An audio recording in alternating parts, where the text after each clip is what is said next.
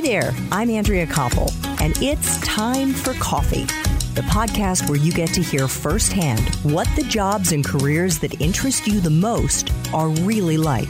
Hey there, Java junkies. Welcome to another episode of T for C. If you love history, comedy, and performing in front of an audience, then this is the episode for you. Because my next guest spent 4 years as a correspondent on Comedy Central's The Daily Show with Jon Stewart and 4 years on The Tonight Show with Jay Leno, and is currently a correspondent on CBS Sunday Morning, the host of his own podcast entitled Mobituaries, and is a frequent panelist on the hit NPR quiz show Wait, Don't Tell Me. But before I introduce you to the one and only Mo Rocca, I want to make sure you've signed up for the one and only Java Junkies Journal. That's Time for Coffee's weekly newsletter that comes out on Mondays and gives you a sneak peek inside the episodes and the guests we're going to be featuring that week. And it is super easy to do. Just go to the Time for Coffee website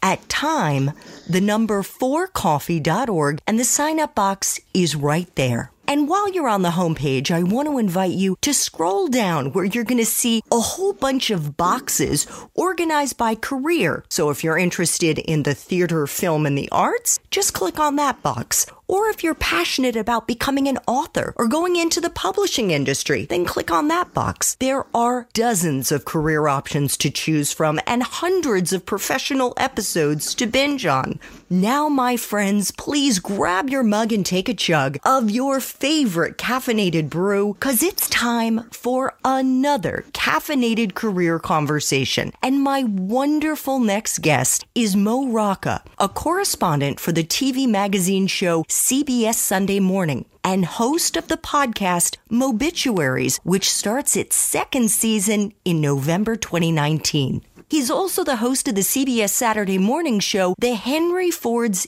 Innovation Nation, and a frequent panelist on NPR's hit weekly quiz show, Wait, Don't Tell Me. Mo created and hosted the cooking channel's My Grandmother's Ravioli, in which he learned to cook from grandmothers and grandfathers all over the U.S. Mo spent 4 seasons as a correspondent on Comedy Central's The Daily Show with Jon Stewart and 4 seasons as a correspondent on The Tonight Show with Jay Leno. On Broadway, he played Vice Principal Panch in the 25th annual Putnam County Spelling Bee, and other stage credits include duty in the Southeast Asian tour of Greece. I'm sorry, I got me a little choked up there. Okay, Mo Rocca began his career in TV as a writer and producer for the Emmy and Peabody Award-winning PBS children's series Wishbone. Mo is also the author of a brand new book published in November 2019 entitled Mobituaries: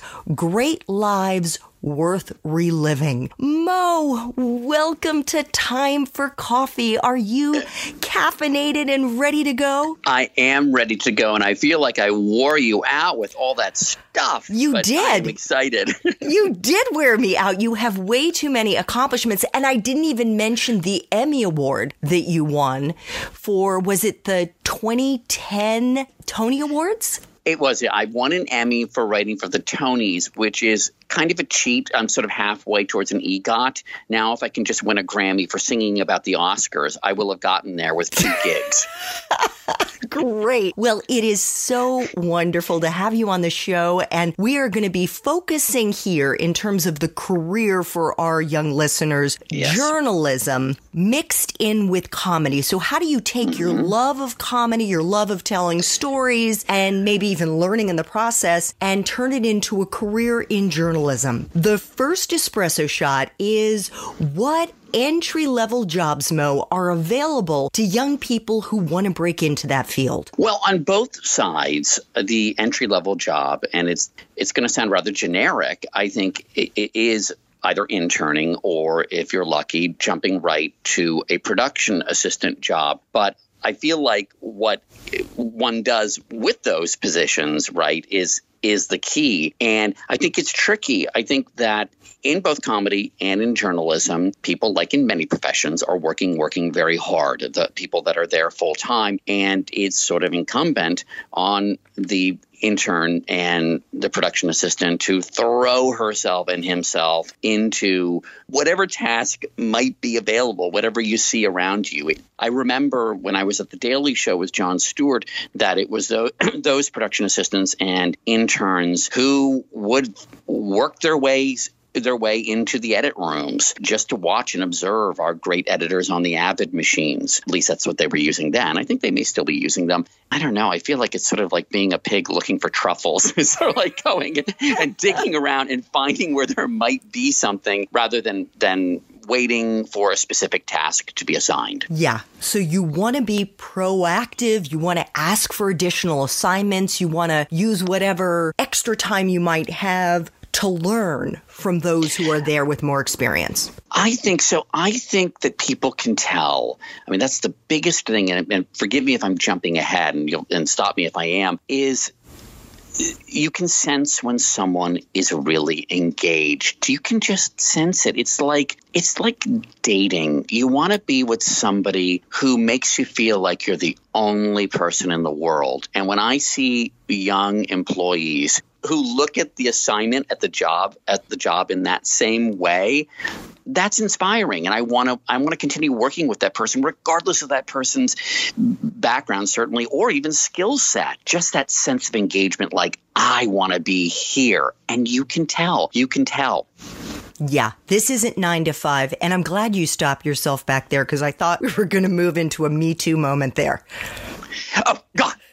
Where you were talking about the interns looking at you like you were the only one in the world, right? No, hashtag Motu. No, sorry. No, absolutely not. No, I mean, I realize I have to be careful there. But no, you can tell when this is really the focus. And I always feel like, just even fake it if you need to. make the people you're working for feel like this is the only job that's on your radar. You may be thinking about what's next. That's natural, but you're really primarily thinking about this job. Absolutely. So what is a useful skill or skills, Mo, that you have looked for over the years in the young people that you've hired? Engagement, but also constantly coming up with ideas. Now, I know that too many ideas sometimes can be a distraction, maybe. Once you're on a project and a direction is set, then you sort of need all hands on deck. But I look for someone when there are those openings, when I say we need an idea for how to end this podcast episode, or I'm looking for an opening moment. Opening moments and closing moments, I think, are hard whenever you're telling stories, and they're crucial. But how should we open this? And if a young person says, what about this? What about that? What about this? And comes up with a few ideas, I find that really exciting and inspiring. I think it's, you have to pivot, a word that's overused today. And once the boss says, here's the direction we're moving, then, okay, now we're set on that path. But I look for somebody who takes advantage of those openings, those moments when it is sort of an open call for ideas, and jumps in there. It's dispiriting, I think, if a young person doesn't leap at that, because there are not that many openings. There are not that many open calls for ideas. And so does that make sense? I kind of want somebody who's going to jump right in there. Yeah, absolutely. I think another way that I might put it, tell me if this jives with what you're thinking, is you're looking for people who are creative. I'm looking for people who are creative and excited about being creative. Yes, absolutely. You don't want them just kind of sitting around being passive, listening, but not giving back. Exactly. And I realize that takes a certain amount of confidence and courage. I mean, I oftentimes see myself, and as a nervous undergrad in a section discussion and a breakaway discussion after a big lecture, afraid to put forth an idea. So I understand that. And that's not a character flaw. I mean, that's just human nature. But boy, I'd like to see that person bear down and have the confidence to be creative and throw out ideas. Yeah. And I think the other piece to that is that we don't expect all those ideas to be terrific, and it's okay to fall flat on your face. That takes guts. It does take guts. And, I think that's my biggest concern about social media is the hashtag fail, all in caps, used as a cudgel. I worry that it's squelching the creative spirit in a lot of people. Listen, joke writers are used to this. Joke writers write 100 jokes and the host will use one. That's just part of the game. It's not because the joke writer isn't doing a good job. The joke writer is doing a great job if she or he comes up with 100 different jokes and one of them ends up making air. So that's what I also look for, is a kind of resilience and understanding that 99 jokes that don't work followed by one that works is not a failure. It's a success. Amen. Absolutely. So what about life experiences? What in your experience, Mo, as somebody who performed and led Hasty Pudding when you were at Harvard, do you think are the most useful ones for someone to have starting out in this field?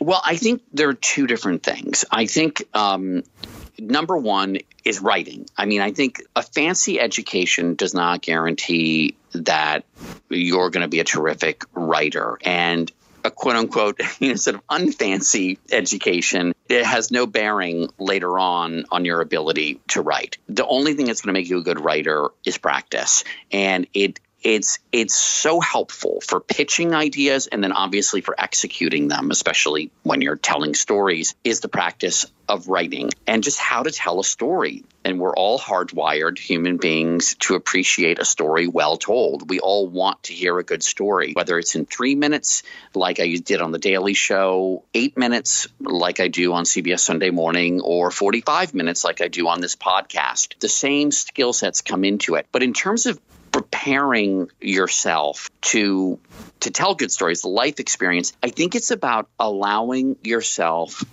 to follow your interest. There's an old-fashioned term, I guess, a yen for something, and I'll put it in concrete terms here. When I was in my mid to late 20s, I became interested in oddball historic sites. I'd become interested in presidential history, but then I sort of said to myself, who actually is working at the historic sites for the presidents you can't remember were actually president? All those names we've forgotten between Lincoln and Teddy Roosevelt, they've got a lot of facial hair. A bunch of them are from Ohio. And I bought a one-way plane ticket on U.S. Air. It was a good deal to Indianapolis, rented a car, and drove around to a bunch of these homes and met the docents, the tour guides that worked in these oddball historic sites. And I learned their stories. I wrote them down. I submitted them as magazine articles. I had no plan. No one was paying me to do this. And eventually, when I met a man at the Warren G. Harding House in Marion, Ohio, who dressed up as First Lady Florence Harding to give tours of the house, and it wasn't like a shticky drag queen act. He was really, really good at being Florence Harding. That led me to The Daily Show with Jon Stewart. That's how I was hired. I took that story and I pitched it. This was not a grand plan. I think the moral of the story for me, the big takeaway for me was I had this interest, this itch I wanted to scratch. I was young. I was able to do it. I didn't have a family. I could just sort of take off and do this. And I think it led me to a good place because I had this interest, this curiosity, and I indulged it. And I think that's so important. If something is interesting to you and you explore it, it will end up being interesting to other people. It's infectious. I love that story, Mo, for so many reasons. And I think one of the main ones being that you didn't try to reverse engineer it. You just went. You just went and you decided, I'm curious about this. I want to learn more about this. And then the way revealed itself to you, right? You got story ideas. Exactly.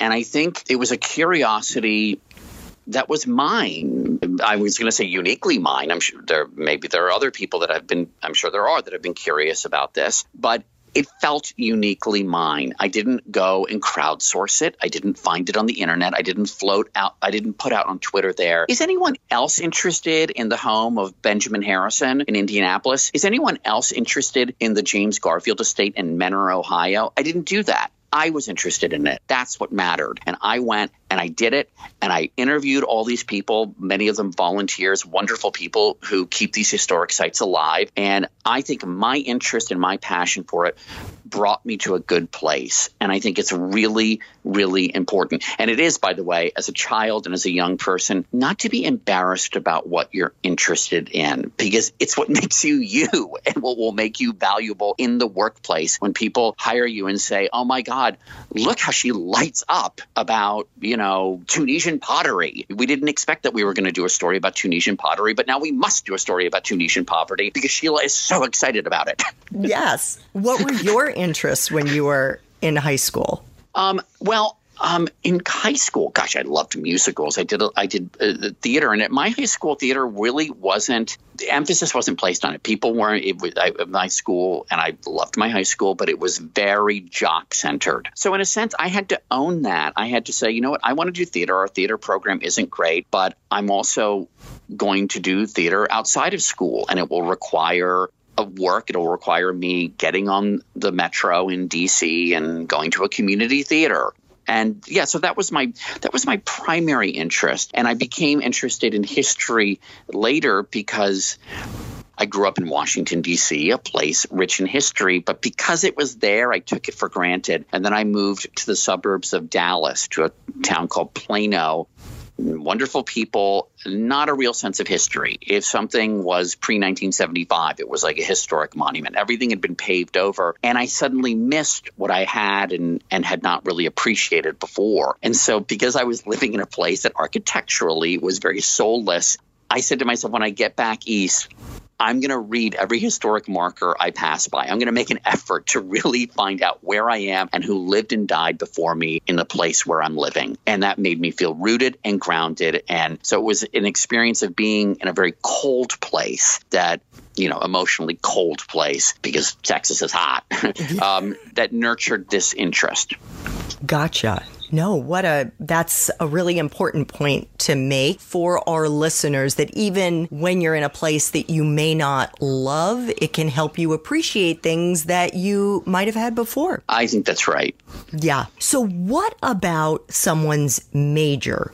Is it a deciding factor to get into the world of journalism and comedy? The short answer is no. I don't think it is.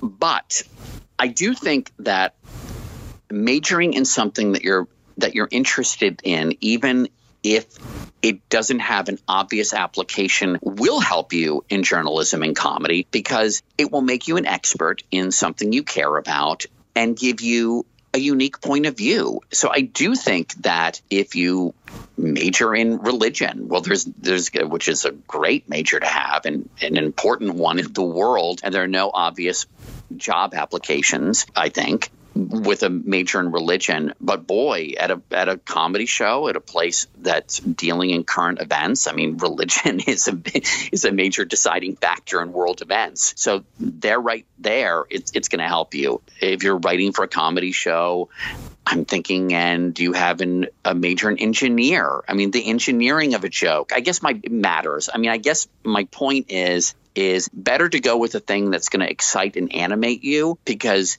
in a creative field, it will find a role.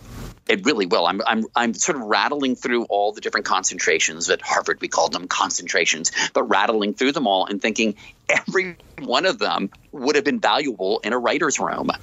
When you're working on a comedy show about current events, government, African American studies, pre-med, they're all going to come up in different ways. And at a more traditional news show like CBS Sunday Morning, which is a news variety show. You want a variety of points of view. I hope that doesn't seem like I'm dodging the question. I really believe that. You're not at all. And I agree with you, because I think the important skills that you need, certainly in journalism, is being able to write, being able to distill complex information into manageable sentences and concepts, and being able to communicate. So I think as well, many of those skills are relevant to comedy. I think so. And it's funny, I keep thinking about this word engagement even more than communicate, because I think there's a direct connection between the engagement of the person doing the writing, the engagement with that topic, and the engagement with the audience. So, yes, I think that's also true. What about a graduate school degree? And this is less so for those folks who are trying to get their foot in the door, and more so for somebody who wants to make it up to the top of the heap. Is it important to have a grad school degree? And if so, which ones do you think they should get? I don't think it's important to have a graduate school degree. I'm no authority on this, but it would seem to me that going to law school, for instance, and I know a lot of people who have escaped from the law, and I mean from a career in law, that is, that the language, the specificity, the dissection of language is certainly great, is important for writing jokes and for communicating in a news piece. So I can see how in a roundabout way that could be useful, but I don't see that as a requirement. I don't think it's a bad thing. I wouldn't fault somebody for it, but if I'm to be almost crude about it in terms of time management, I would think that after getting an undergraduate degree in either comedy or in broadcast journalism, it would be better to try to work in the field right away. Yeah, get your experience on the job. I think so. So, Mo, what is the best part for you of being in this profession? I love the performative part of it. I began in musical theater. As you mentioned, I was duty in the Southeast Asian tour of the musical Grease, standing room only in Jakarta. People are still talking about it 25 years. I'm kidding. But I believe that, and there are people in the field of journalism that would find what I'm about to say sacrilege. But I think that journalism and entertainment are not enemies. I think an interview is a scene. It's I look at myself as a journalist, as an interviewer, as, ideally best supporting actor in this scene, not a co-star, absolutely not. But I think that there is a performative aspect to it that's very important. It's real, like the best kind of acting. There is truth in it, right? We're not playing, we're not pretending to be other people. And if I'm doing my job, the person I'm interviewing is definitely not pretending to be somebody else. You are performing for an audience. You want an audience to remain engaged. And I love that part of it. So I find that when I do a piece for CBS Sunday Morning, or when I'm doing my podcast, I'm working more of the same muscles that I worked on The Daily Show than someone might think. So I love the performance part of it. I love being on a stage. Yeah, the adrenaline is pumping. Yeah, and again, it's not about stealing focus. I'm not saying that. It's, if you want to reduce it to a math equation, again, you're in as the reporter, the minor role, but you do have a relationship to the interviewee, and you have to figure out what relationship is going to be the best to get the most out of the interviewee. Well, and I think what you do so well, and I've watched a whole variety of the interviews that you've done, is that you are very authentic when you're sitting across from the people that you're interviewing. It's not like you're pretending to be someone other than who you are. Right. Well, I appreciate that. That's certainly what I try to do. And as we know, Mo, every job out there, and you have multiple jobs, has aspects of it that we don't always love. So what is the part of your current job/jobs that suck the most? I think the suckiest part is when you come back after an interview and you have hours and hours of material that has to be winnowed down, that has to be distilled into a story that's engaging and digestible. And I think this really separates the A-listers from the B-listers. I don't mean to sound harsh about it, but it's if you interview someone for 3 hours, and I have a colleague, and she's known for doing very long interviews, and she's not coincidentally one of the best in the whole business. I mean, Martha Teichner, I admire her so much. And there's a reason she goes that long, because you have to go that long a lot of the time to get that bite, that piece that's going to make the difference, that takes it from 95 to 100%. Then the part that's really hard and makes my head hurt, and thank God I work with fantastic producers, and it's very rare that it falls mostly on me, this part of the job, is how to work your way through that material and not just make really easy choices, not just say, take the 3-hour interview and just say, all right, the first 5 minutes is going to be the piece, to really work through what you've got and build that puzzle, find the pieces that work and how they're going to fit together. That part makes my head hurt. I've for years, Andrea, I've been looking for the right metaphor for this. It's sort of like putting your head through a funnel or something and trying to it hurts. Or like putting like slabs of concrete in your blender and trying to turn it into a smoothie. I'm not sure what the metaphor is, but it hurts. But it's the only way to get to a great piece rather than a good piece. That is great advice and just great insight into the industry. And if it means that it's Tuesday night and it's 11 p.m. and you're in the office and you think, I'm not really making much progress, you actually are making progress because you're there on a Tuesday night at 11 p.m. trying to make it work. You're already on your way. And how often has that happened? Well, it happens. I've tried it at this point because I'm 50 and I'm trying for it to happen less and less. But, I'll tell you, if you do that in your 20s, if you really do it in your 20s, you're much less likely going to have to do it 3 nights a week in your 50s. And that's a real lesson, I think. People I know in different fields who really toughed it out in their 20s, they avoided a lot of pain later on. I'm not saying it's guaranteed. You may switch careers, and that may be the thing you should do. Maybe you should switch careers in your 30s and 40s, and you're kind of starting over, and that can be very exciting. But boy, if you tough it out in your 20s, you'll guarantee as much as you can that it doesn't hurt as much in your 40s and 50s. Is that because you've moved higher up the food chain?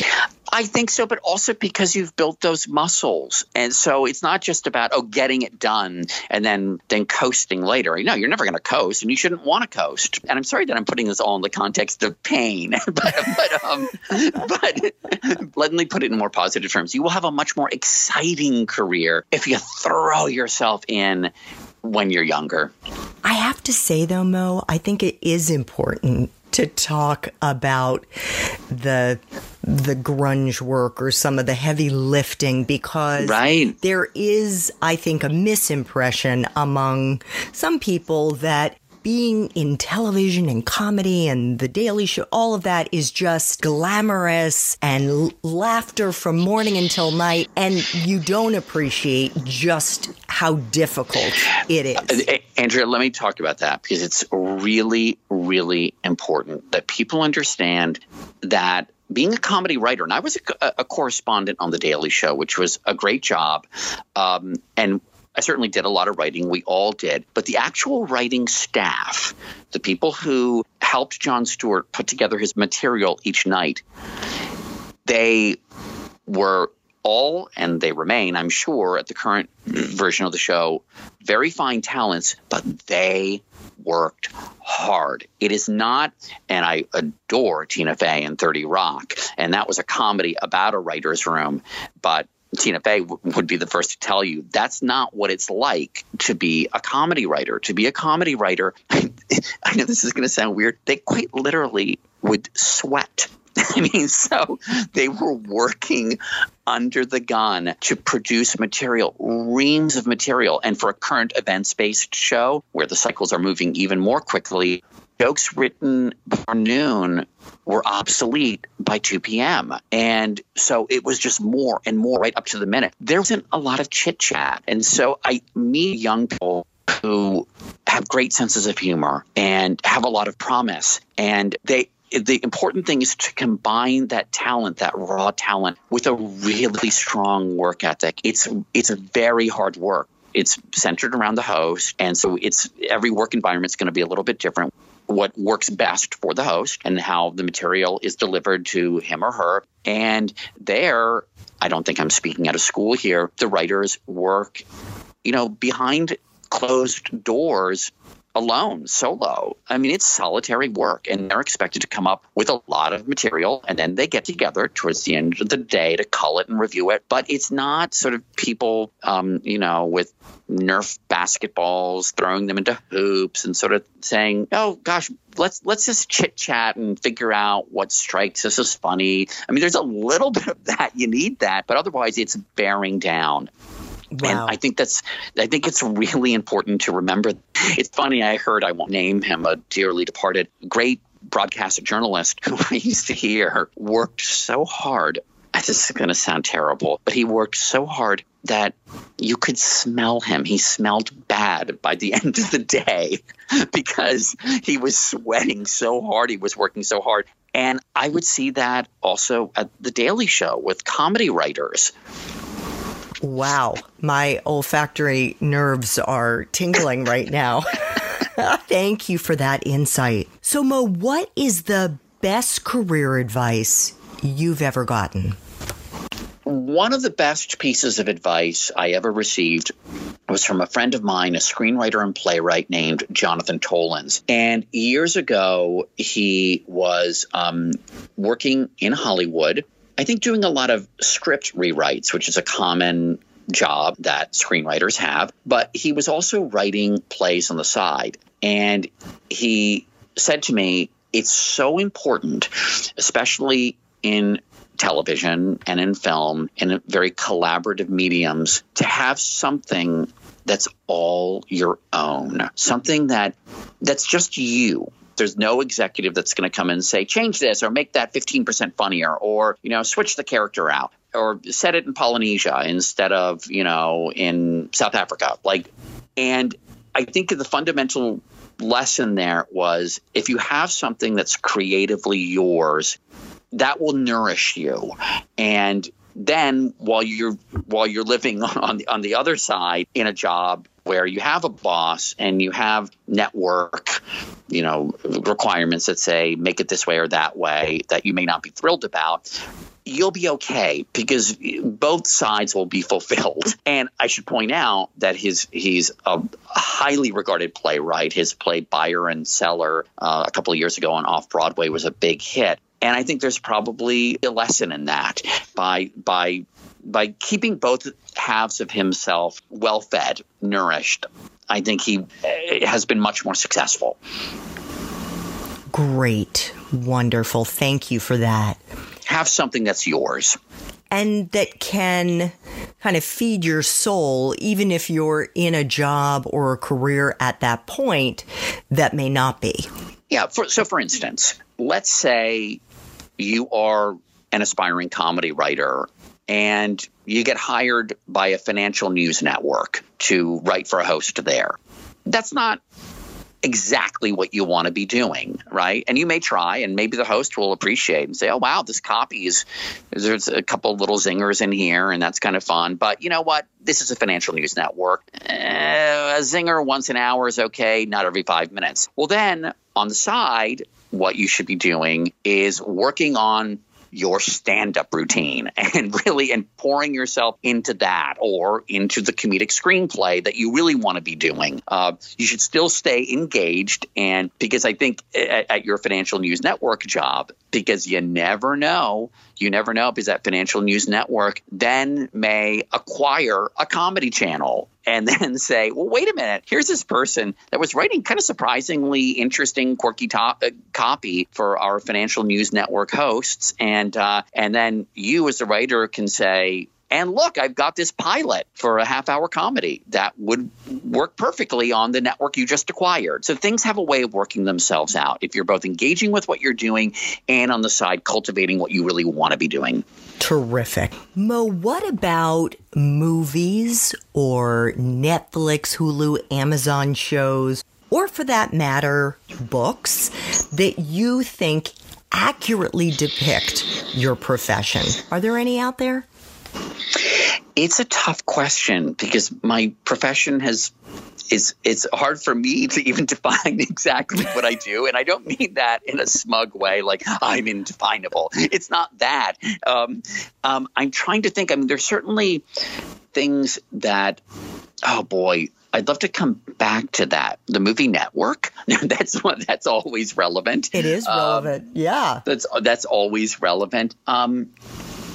I can't offhand think of something that makes me. And you mentioned 30 Rock, which may not be perfect in its characterization of being a comedy writer, which you have been. Right. But it certainly has pieces of truth in it, I'm sure. Oh, sure. Absolutely. And it's just so well written. It's just such a wonderful show that it's a model for comedy writers, I think. I'm trying to think of movies or books that depict what it's like to do what I do. What is that? Oh boy, I wish I could remember. Is it Janet Malcolm, the famous book, the journalist and the murderer? I think that was I don't know that one. Yeah, it's I should look on the computer right now. Okay.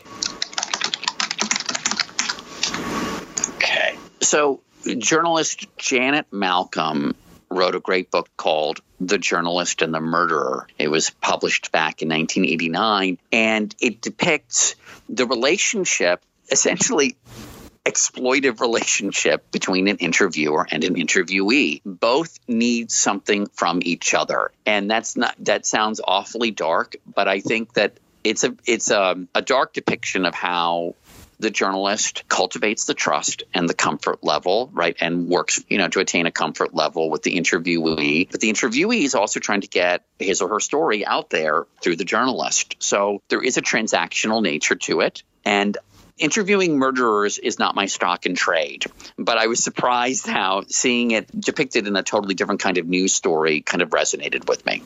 Nice. Okay, well, we'll make sure to include that in show notes. So final espresso shot, Mo. What would Java junkies be surprised to learn about your profession? I think since we've been talking about comedy and journalism, I think people would be surprised at the closeness between the two. I have people that come up to me. I'm thinking of one in particular, a renowned comedian who came up to me not long ago, and this was very flattering. He said, I want to be doing what you're doing. I think both comedians and journalists try to communicate with audiences and tell stories and make people think. And I think that we're living in a day and age where, and I think The Daily Show was certainly part of this, where the two have become blended. As I said before, I mean, that will strike some traditional journalists as a little troublesome, but I think there's great promise in that. I think both professions have something to learn from each other about how to make audiences think and how to engage them. Yes, I think, and we'll get into this more in our main interview, but one of the questions that I have is, how do you walk the line between engaging and not misrepresenting, or moving into more of personal commentary versus sharing the facts? Well, that's interesting. I mean, it's a tricky question for me to answer because I'm not put on stories that are more traditional news stories. Like I've never reported from a war zone or done hard news reporting on elections. A lot of the time I'm explaining things. I did a story that was very fulfilling on explaining the Electoral College back in 2012. It was a very gratifying experience. I had people come up to me on the street and say, almost in a confessional tone, "Thank you so much. I never really understood how it worked before." So there my task is a little bit as kind of a showman, as trying to make a subject that could be very dry and unpalatable much more appetizing. And so that may sound, I hope I'm not sidestepping what you're asking there. No, I don't think so. I think you're saying when you're doing feature stories, it's easier to bring in your sense of humor. Yeah, I think that's right. And also, I mean, life isn't divided into hour-long dramas and half-hour sitcoms. So, I mean, it's okay if one moment is very, very dark and the next moment is light and fun. Yeah. Because that's how people are. Absolutely. And I think you fall more into the light and fun category, Mo. I want to thank you so much for making time for coffee today with me and the Time for Coffee community. Mo's podcast is called Mobituaries. It's super entertaining and interesting. You definitely are going to want to subscribe. It's kind of like history for lazy people. And you're going to want to get his book, Mobituaries, Great Lives Worth Reliving. Mo, thank you so much. Thank you, Andrea. A lot of fun. Thanks so much for listening to Time for Coffee, where the professionals in the jobs that most interest you always have time to grab coffee 24/7, no matter where you live. I have one quick favor to ask you. Remember to rate, review, and subscribe to Time for Coffee. Thanks so much.